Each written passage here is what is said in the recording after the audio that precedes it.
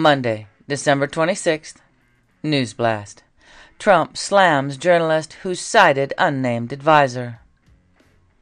One of El Salvador's most wanted criminals apprehended in Virginia.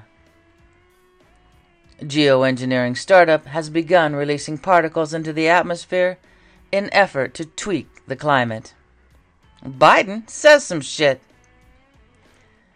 Twitter files drop shows how Twitter rigged the COVID debate by censoring info that was inconvenient to the U.S. government policy, by discrediting doctors and other experts who disagreed, by suppressing ordinary users, including some sharing the CDC's own data. North Korean drone reaches north of Seoul. Drone attack on Russian bomber base leaves 3 dead. New York Representative-elect Santos admits lying about career, college. South Korea lifts ban on imported sex dolls.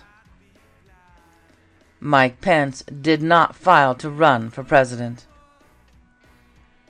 Romans 8:28.